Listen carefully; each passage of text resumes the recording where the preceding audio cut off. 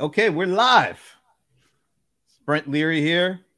Beautiful, beautiful 70-degree weather, sunny, maybe a little cloud, but not many.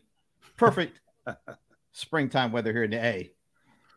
First of the live streams this week, and this is really cool because I get to have with me Jeff Gomez.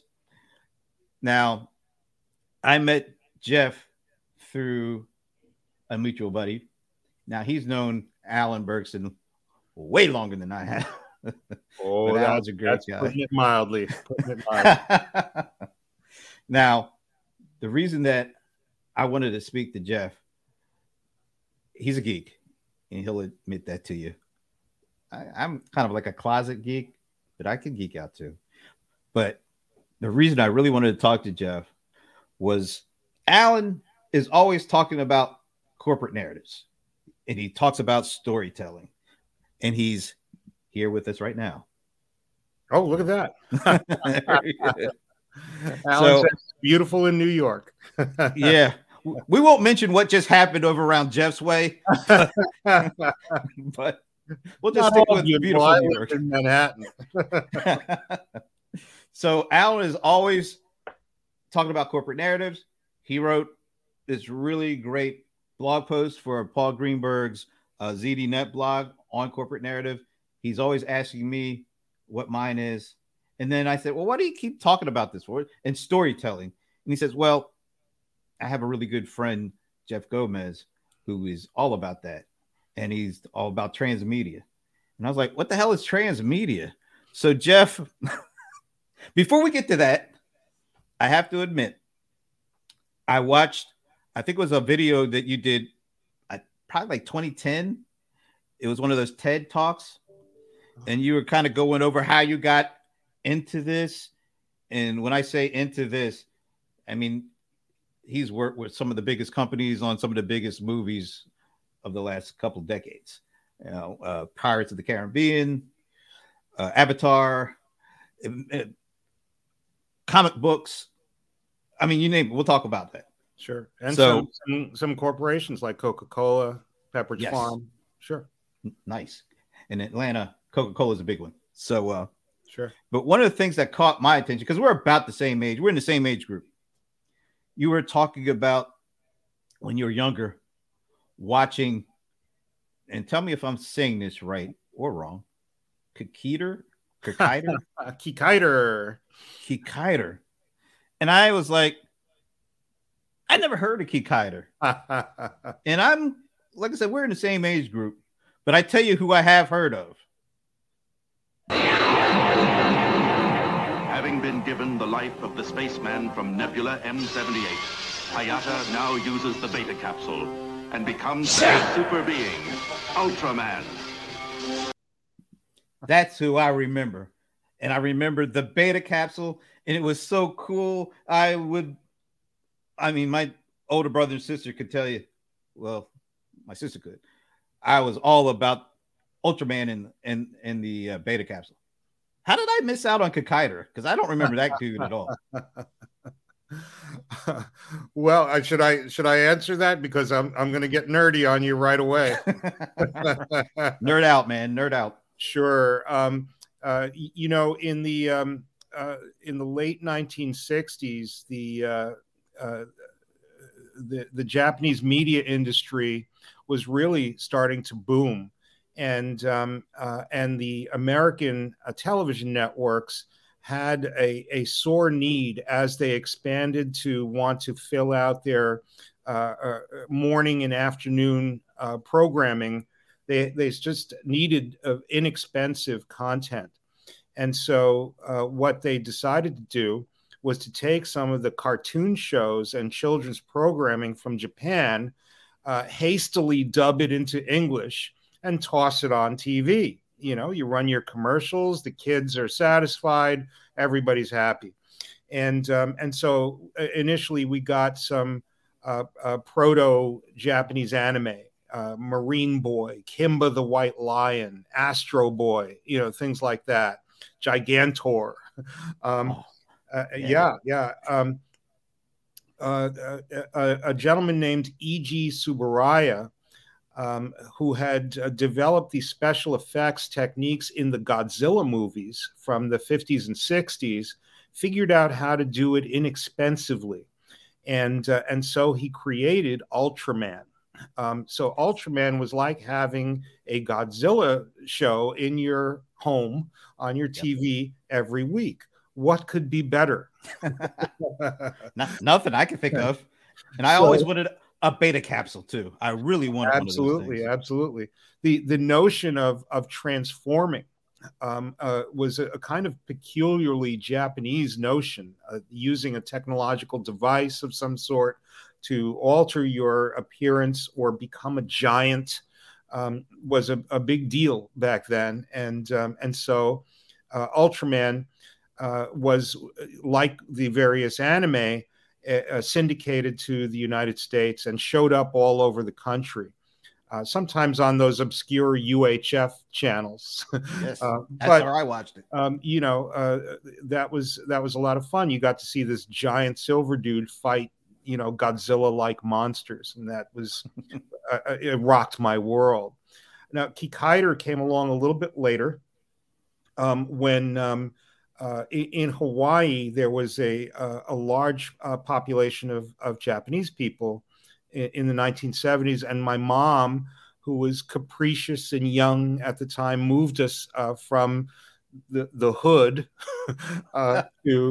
to the hood in Honolulu. Nice. And that hood was a lot nicer, I have to tell you. I got my face broke less often. That's a good thing. Hawaii.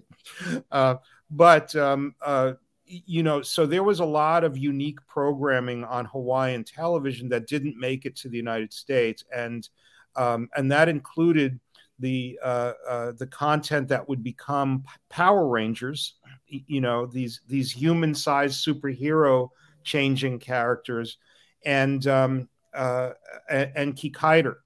Kikaider was not a Power Ranger. He was more like Kamen Rider, an individual a superhero who changed and was robotic. He was an android, and he fought monsters. Now, the reason I talked about Kikaider in that TED Talk was that Hawaii loved their Kikaider. He was their patron superhero. And so the Japanese furnished Kikaider content and Kikaider products across an array of different media platforms, including making Kikaider feature films that you had to go to the movies to see. And so this notion of a transmedia superhero blew me away. The fact that you could buy the 45 RPM record of the Kikaider theme, you can go buy Kikaider toys, you can watch the TV show, then you had to go to the movies, then there was a sequel TV series, and so it was a universe, a story world of Kikaider. This was 1975. So that changed me, Brent, forever, because I became enamored of story worlds that traversed multiple media platforms, transmedia story worlds. So was that the beginning of transmedia? Well, some say the Bible is transmedia. It's whatever is communicated across multiple media platforms in a fairly different and distinct ways, not simply repeated across multiple media platforms. The Japanese called it media mix. And they were, among the first to do it kind of elegantly, in a kind of coordinated and orchestrated fashion. And so I pinned that there, as opposed to Star Wars, which happened, in the late 70s and early 80s. The Japanese were doing it in the 60s and early 70s. It almost feels like I'm trying to think of all these different examples of this now that I kind of have a better understanding. So it's not about just telling the same story or the same part of a story across multiple channels or formats. It's about adding pieces to the story that are distributed across different channels. That's it. Exactly. And in such a way that you don't necessarily need to collect all the pieces in order to understand what's going on. You can, each piece is kind of self-contained, but the act of collecting them and putting them together. So you're doing a little creative, imaginative work in your head. And when it's done that way, it feels good. It's like, I'm watching Spider-Man No Way Home, but I did watch the Andrew Garfield Spider-Man and realized that he failed, to save the girl all those years ago. And here he is saving the girl this time, redeeming himself. Oh, that's awesome. That's a kind of transmedia experience.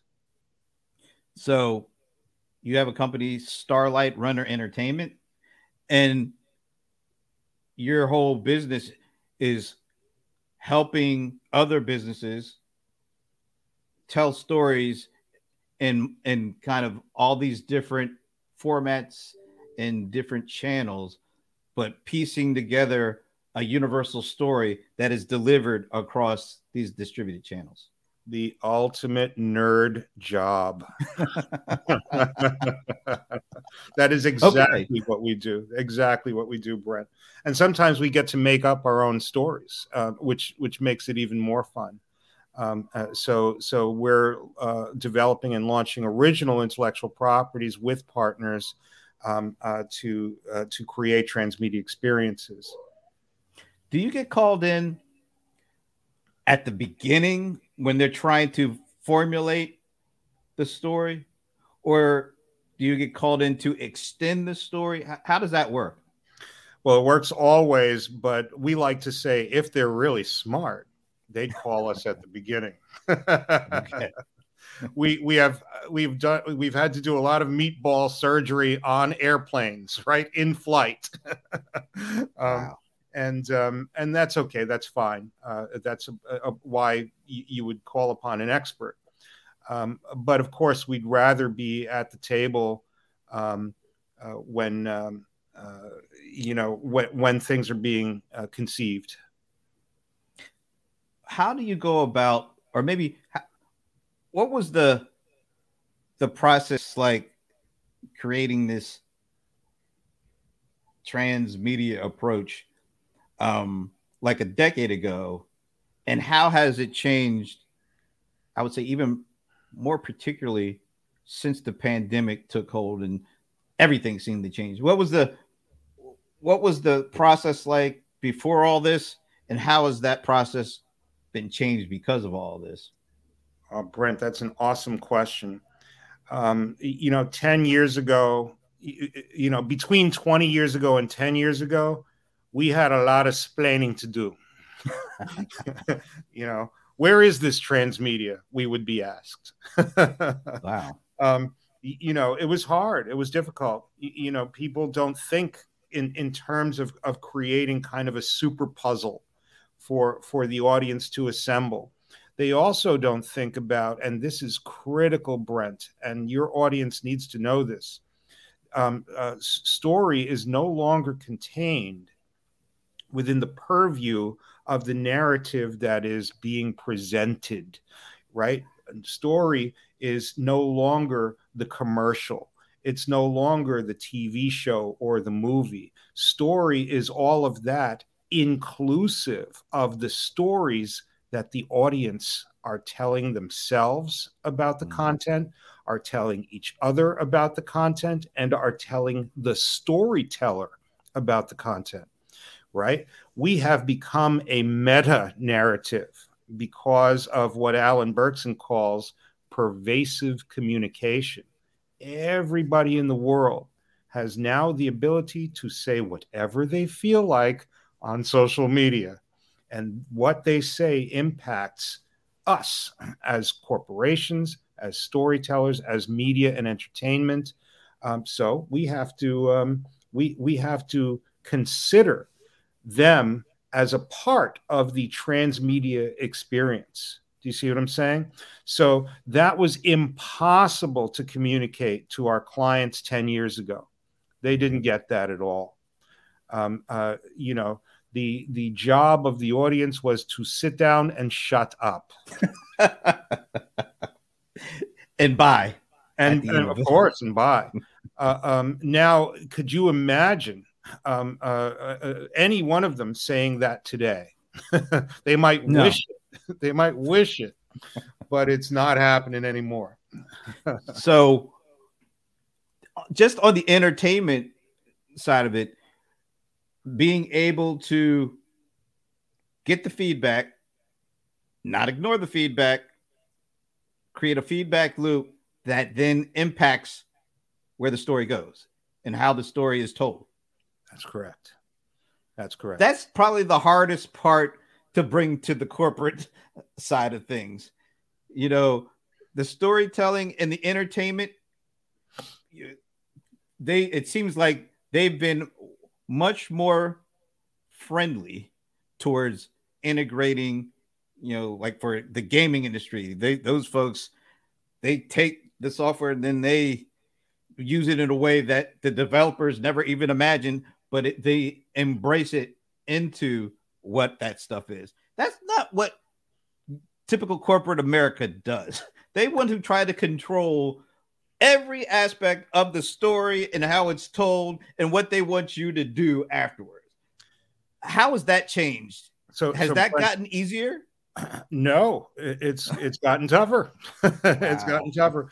But here's the answer, Brent. It's about understanding your own story, fundamentally understanding the story you are telling. Okay. So I'm not talking about the story of your product. You know, here's a product. Here's what it does. Here's how it's going to make life all wonderful for you. Buy it. Here's the sales information. No, I'm talking about the deeper narrative that's being told that this product illustrates somehow. Right. The narrative is the narrative of the human beings who are building this product. Okay. So if you're thinking about Steve Jobs and Apple, he was a person who thought differently, right? He looked at computer interfaces and the way that people dealt with computers and said, you know what? That's ridiculous. That's rarefied. That's elitist to have a language and an interface that normal people can't use. So I'm going to think differently and create a bridge that's going to make it easy for the consumer to operate this machine, right?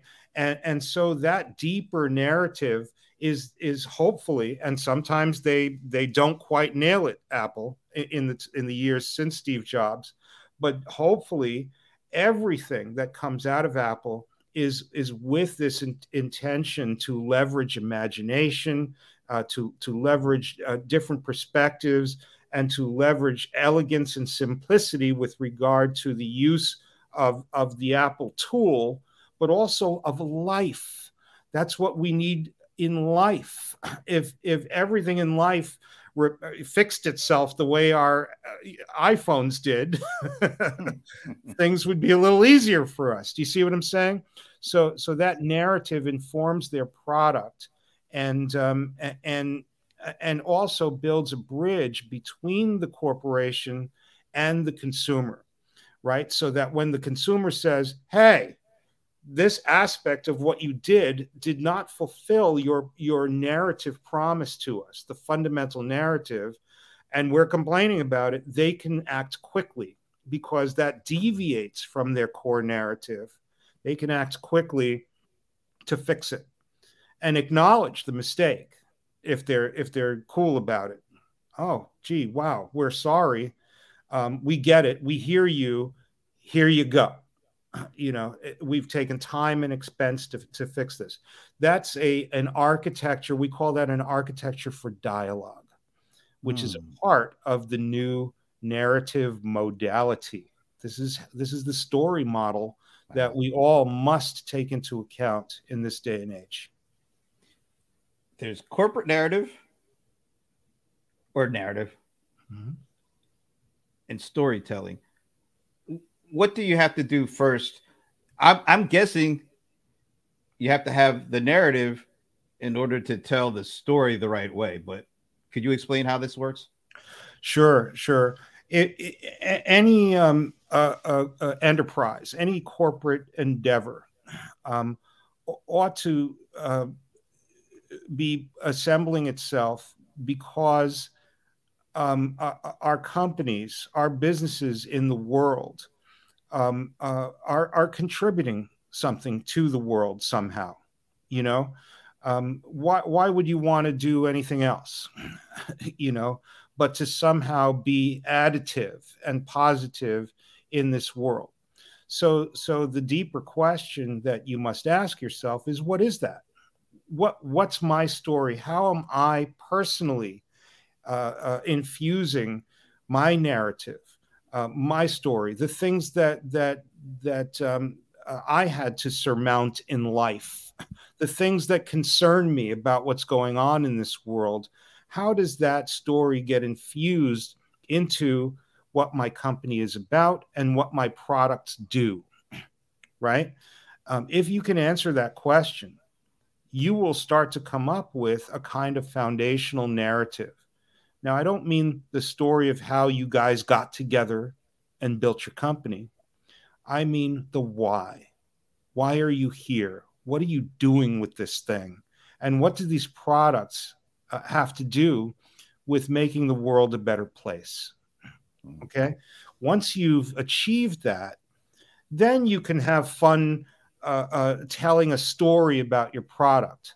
That story, the advertising, the marketing, the interface with the rest of the world, is informed by this foundational narrative. In doing so, that's your North Star. That's your why. That's how you'll never fail. Alan asked me to ask you about Halo.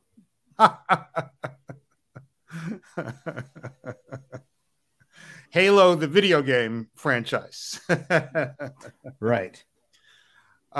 Well, Brent, actually, this can serve as a lesson to some of your audience members who may just be starting out and are interested in kind of making a name for themselves. You know, the reason why Alan talks about Halo is because when I was younger and just starting out, I was frustrated with Halo. I loved the game, but I saw that the game was having a difficult time breaking through to popular culture. I felt at the time, this was in the early aughts, that video games one day should be the launch platforms for multi-platform entertainment franchises, and that Halo really had the goods to be able to break through. But I saw it was having some trouble. At the same time, I liked the music of Madonna. and I saw that her career was at a lull at the time, and so I wrote an essay called "Master Chief and Madonna Are Leaving Hundreds of Millions of Dollars on the Table." That'll get your attention. And it was about how both of those iconic characters or figures were not leveraging transmedia storytelling to tell their stories in compelling and engaging ways, in ways that would reactivate older Halo games and older Madonna albums, right? Wow. And would build new fan bases, bigger fan bases for both moving forward. I wrote that article and posted it, I don't know, to some message board or something. and the Producers Guild of America picked it up. They thought it was interesting, and they invited me to join. Actually, out of that article, because it contained some interesting ideas that they'd never even heard of before, transmedia storytelling, and they put it on their site, and suddenly I got a call from Microsoft.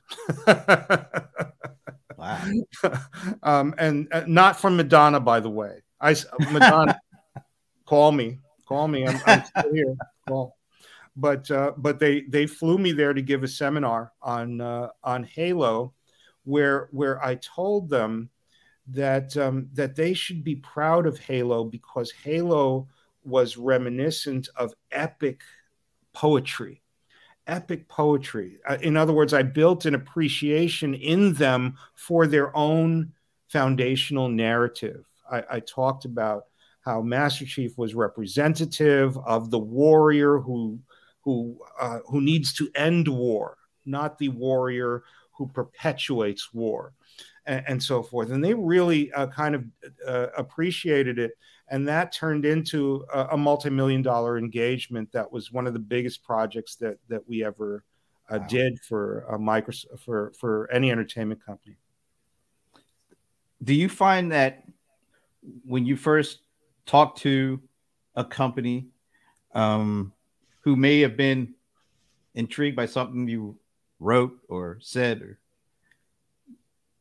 they bring you in, and their vision for their product is like this, or their vision for their customer is this, and you had to help them to understand the vision should be like this, or the story could be multi-leveled, much wider, but they're so focused on their marketing message as opposed to a story which could reach an audience in a much more meaningful way.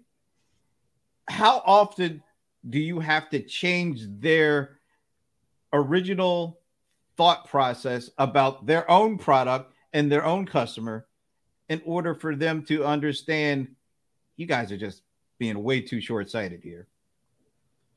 Brent, you are touching on the secret sauce. Wow. That is exactly that's the essence of what we've been doing for the past couple of decades. So that's a brilliant observation, and thank you for kind of figuring that out. Here's the deal, Brent. I grew up in a chaotic environment, as I mentioned before. There were a lot of times that it was so tough. I didn't know how I was going to go on. The things that saved me, Brent, were not so much other human beings, particularly early on. It was stories, It was the thoughts and actions of great characters, heroes, Captain Kirk and Mr. Spock, Sherlock Holmes, Gandalf and Frodo. These are characters who faced overwhelming odds and used their minds, but also a little physical action to get out of the situation and succeed and make the world a better place as a result. So I understand the value of telling a story that's going to reach millions of people. I'm excited by that because I know what it's like to be on the other side of that. So a big part of my job and the job of my team is to stand in front of these people who own the stories and who have access and who have agency, and to tell them and to remind them how special that is, and how they need to think bigger.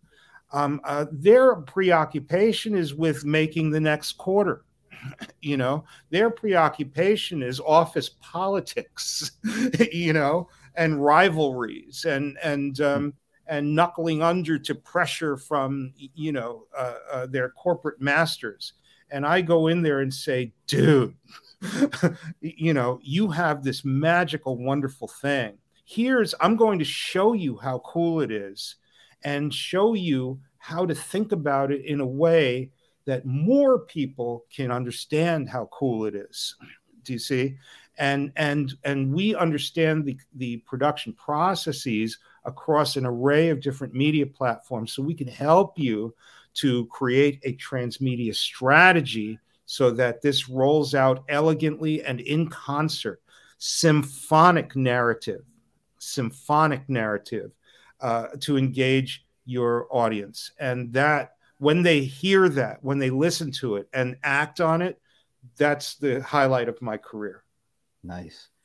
So how do you get the right mix and tell the right piece of the story in the right channel? Because I could see, you'll capture this kind of audience if you bring this piece of the story to them in a comic book, or you'll get this group of folks if you tell this story arc with a short video clip.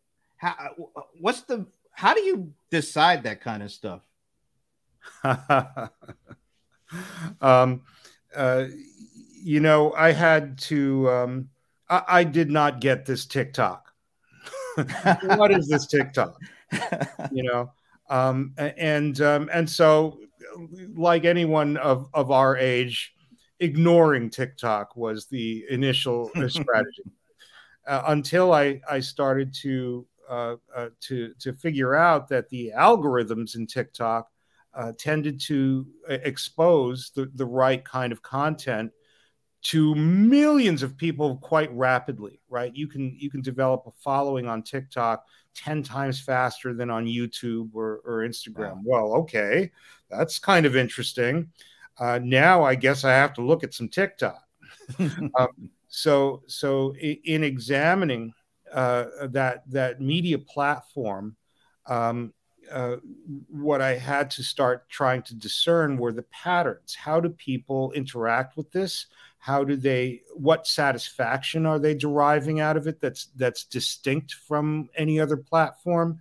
And what kind of stories can be told on that platform? And what I realized was there is something going on here. And by kind of breaking the code, I can advise my clients about the narrative extension of their story world, how it would best show up on TikTok. And that's really what I've been doing with film and television and YouTube and Facebook and audio, podcasts and so forth. It's really just a matter of truly diving deep and figuring out how human beings interact with the content in ways that are deeply satisfying to them. Jeff, this has been a really great conversation. Where are we going to be with transmedia and storytelling 5 years from now? Is it going to be radically different, evolutionarily different? I don't even know if evolutionarily is a word, but it is now. But how will storytelling and transmedia be most different in 5 years? I think in two ways that are actually related, and I'm super excited about it. What people are starting to learn is that the aspect of transmedia that's been tough to crack is this notion of the euphoria that we experience when something fits together. When we make the psychological leap and snap two pieces of the puzzle together, you know that from learning, from when you were a kid in second grade and started to figure out how the world worked. It gives you a feeling of agency, a feeling of power when you can snap those pieces together, and it makes a bigger picture and a bigger one and a bigger one. that is a special kind of writing. That's a special kind of storytelling called narrative design. Narrative design. Everyone in your audience ought to start looking into narrative design. We got that term from video games because a video game storyteller, a writer or developer of video games, needs to create a narrative that is incomplete without the participation of the player, right? So I'm going to let the player fill in these blanks, interact with these characters, complete these quests, fight these monsters, and so forth. So I can't tell the whole story. I have to design a story that needs your participation in order to complete. Well, this kind of design sensibility is what Kevin Feige does with the Marvel Cinematic Universe, right?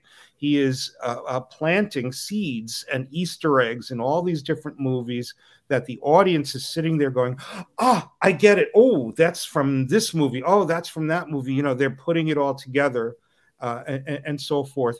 In much the same way, by the way, that someone sitting in a stadium watching a ball game, a baseball game, is filling in the statistics and the histories of the players and the different teams and so forth. And that's where that passion comes from. That's where that ardor, fan ardor comes from. Okay, so now we are going to formalize narrative design, and we're going to tell new stories with it, not just interactive stories, but story world stories. And so the design sensibility is going to be like a customer journey, as you and Alan put it, where there is no story without the customer, and the customer wouldn't even be there without the story of the product and so forth, right? It's intrinsic to each other. So in the next 5 years, we are going to start to master the art of narrative design. Nice. Would the customer be the hero in the hero journey? Well, I think we are going to make a little switch, right? There's the notion of the hero's journey, where I am the hero and I am going to march out into the world and conquer things, and I'm going to take on the challenges and defeat the bad guy, get the treasure and bring it back so that my family, my community will benefit, right? That to me is a lot about the assertion of right on wrong, right? I'm the hero, so I'm right. My values, my concerns, I'm going to assert them so that I can win, right? I think if too many of us do that, you get what you're seeing on social media right now. A lot of people asserting their rightness on your wrongness. They call it personal branding. There you go. There you go. We're going to switch to the collective journey modality. So we're moving from hero's journey to collective journey, where we collectively exist in a system, a story world, a system that has flaws in it. And our job as storytellers, as people creating products, and as the audience, is to kind of navigate across this system to fix it, to repair the system. Do you see what I'm saying? So this isn't about killing a bad guy or defeating your rival. This is about looking at the greater system, which has some problems. And those problems, if we don't solve them, Brent, we're in big trouble, right? Things are getting a little complicated. So we need to solve them. And collective journey storytelling will teach us, will give us a new narrative modality. And that narrative modality is one where we get over ourselves, where we reconcile, and where we repair the system. And if we can figure out how to do that, life will get a little bit better than it is right now, I got to tell you. That's awesome. But one last thing, I'll ask you. I mean, you've done such really interesting work, and you kind of made your own. I was going to say hero journey, but after that last answer, I'm not going to say that. Your own career journey, and then you have to top it off with doing a podcast with Alan Berkson. I don't necessarily know if that's a good thing or not, but tell me a little bit about.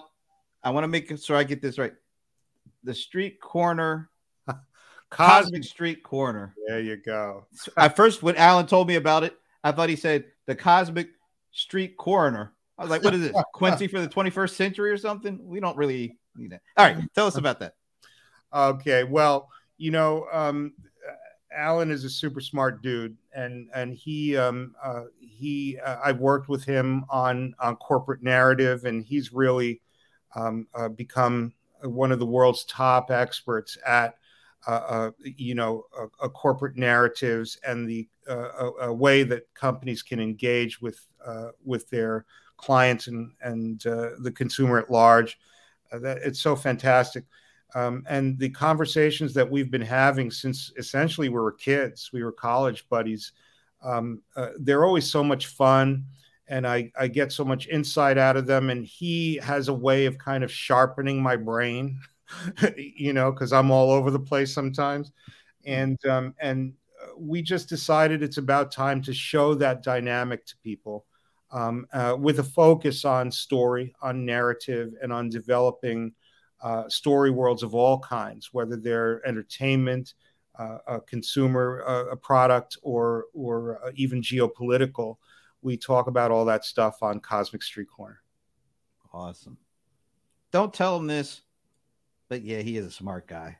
But you didn't hear it from me. Your secret's safe with me.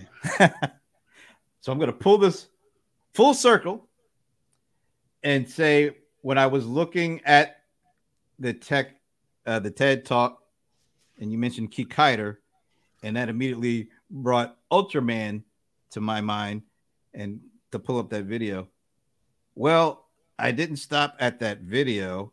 I went to your Twitter profile page, and what did I get greeted with? My boy Ultraman. Awesome. What's this about? You do your homework. To harken back to that story about Master Chief and Madonna, I've learned that you actually, if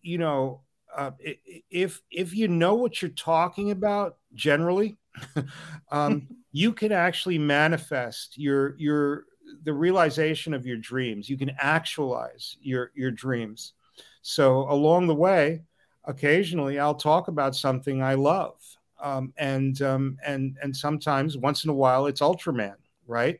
So there's publicity out there about my adoration for Ultraman, and the Japanese heard about it and wow. Reached out to me through their licensing company in the United States and said, hey, we want to reintroduce Ultraman, this kind of nostalgia brand, to North America. It's been gone for quite a while, and we and I said, sure, of course. And so what I've been doing, and here's what's really unique about this project. It's different from any other that I've done. I asked Tsuburaya Productions, the Japanese production company, if I can start by building an architecture for dialogue with Ultraman fans. Okay, so I had no content, nothing new from Ultraman here in the United States, but I wanted to galvanize the fan base and let them know something special is going to happen. And they said, "Oh, sure." And so I went into the fan clubs, on Facebook and Twitch and Reddit and so forth, and said, "Hi, I have questions about Ultraman. Can you guys help me?" and I started just talking as a fan to all of them. But little by little, they started to figure out that I was with Ultraman, and they put the pieces of the puzzle together, and realized that I was building these virtual events and inviting them to these virtual events. They were exclusive, with exclusive content in them and so forth. These weren't expensive to build, and they came and had such a rocking good time. They told all their other fans. So before long, all 60,000 hardcore Ultraman fans were lit up with this relationship that they developed, not just with me, but with the brand. And now the brand is bursting out all over. Now licensees want to have a little piece of Ultraman, and Netflix is making a massive investment in Ultraman content. Wow. This is as a result of planting these seeds, starting with that architecture, and coming together collectively to represent passion for a brand to the powers that be. And now everyone wants to be involved with the Ultraman. And everybody wants their own beta capsule. This is 2 years. Everyone's getting their beta capsule. It took 2 years to do this, and now there's an animated feature coming from Netflix in 2024. Jeff, this has been great. In fact, it's been so great. Nikki K is asking, Jeff Gomez, why are we not working together already? Contact me through LinkedIn, Nikki. We'll do it. Awesome. Hey, Jeff, this has been a pleasure. Thank you so much for making time to do this. Maybe we could talk a little down the line to learn what's going on, see how things are changing. Absolutely. And I'll be watching, or not watching, but listening to the Cosmic Street Corner. Brent, thank you so much. This has truly been a pleasure. Thank you. Take care. And thank you for all who are out there listening and watching and all that. And I'll be back tomorrow, back to back, a few good minutes, talking with Woodson Martin from Salesforce on AppExchange's 10 million install. So a little different. Oh, look at that. Is that the Klingon thing? Welcome. All right, Brent, I got to run. Talk soon. All right, take care. And everybody, thank you for joining.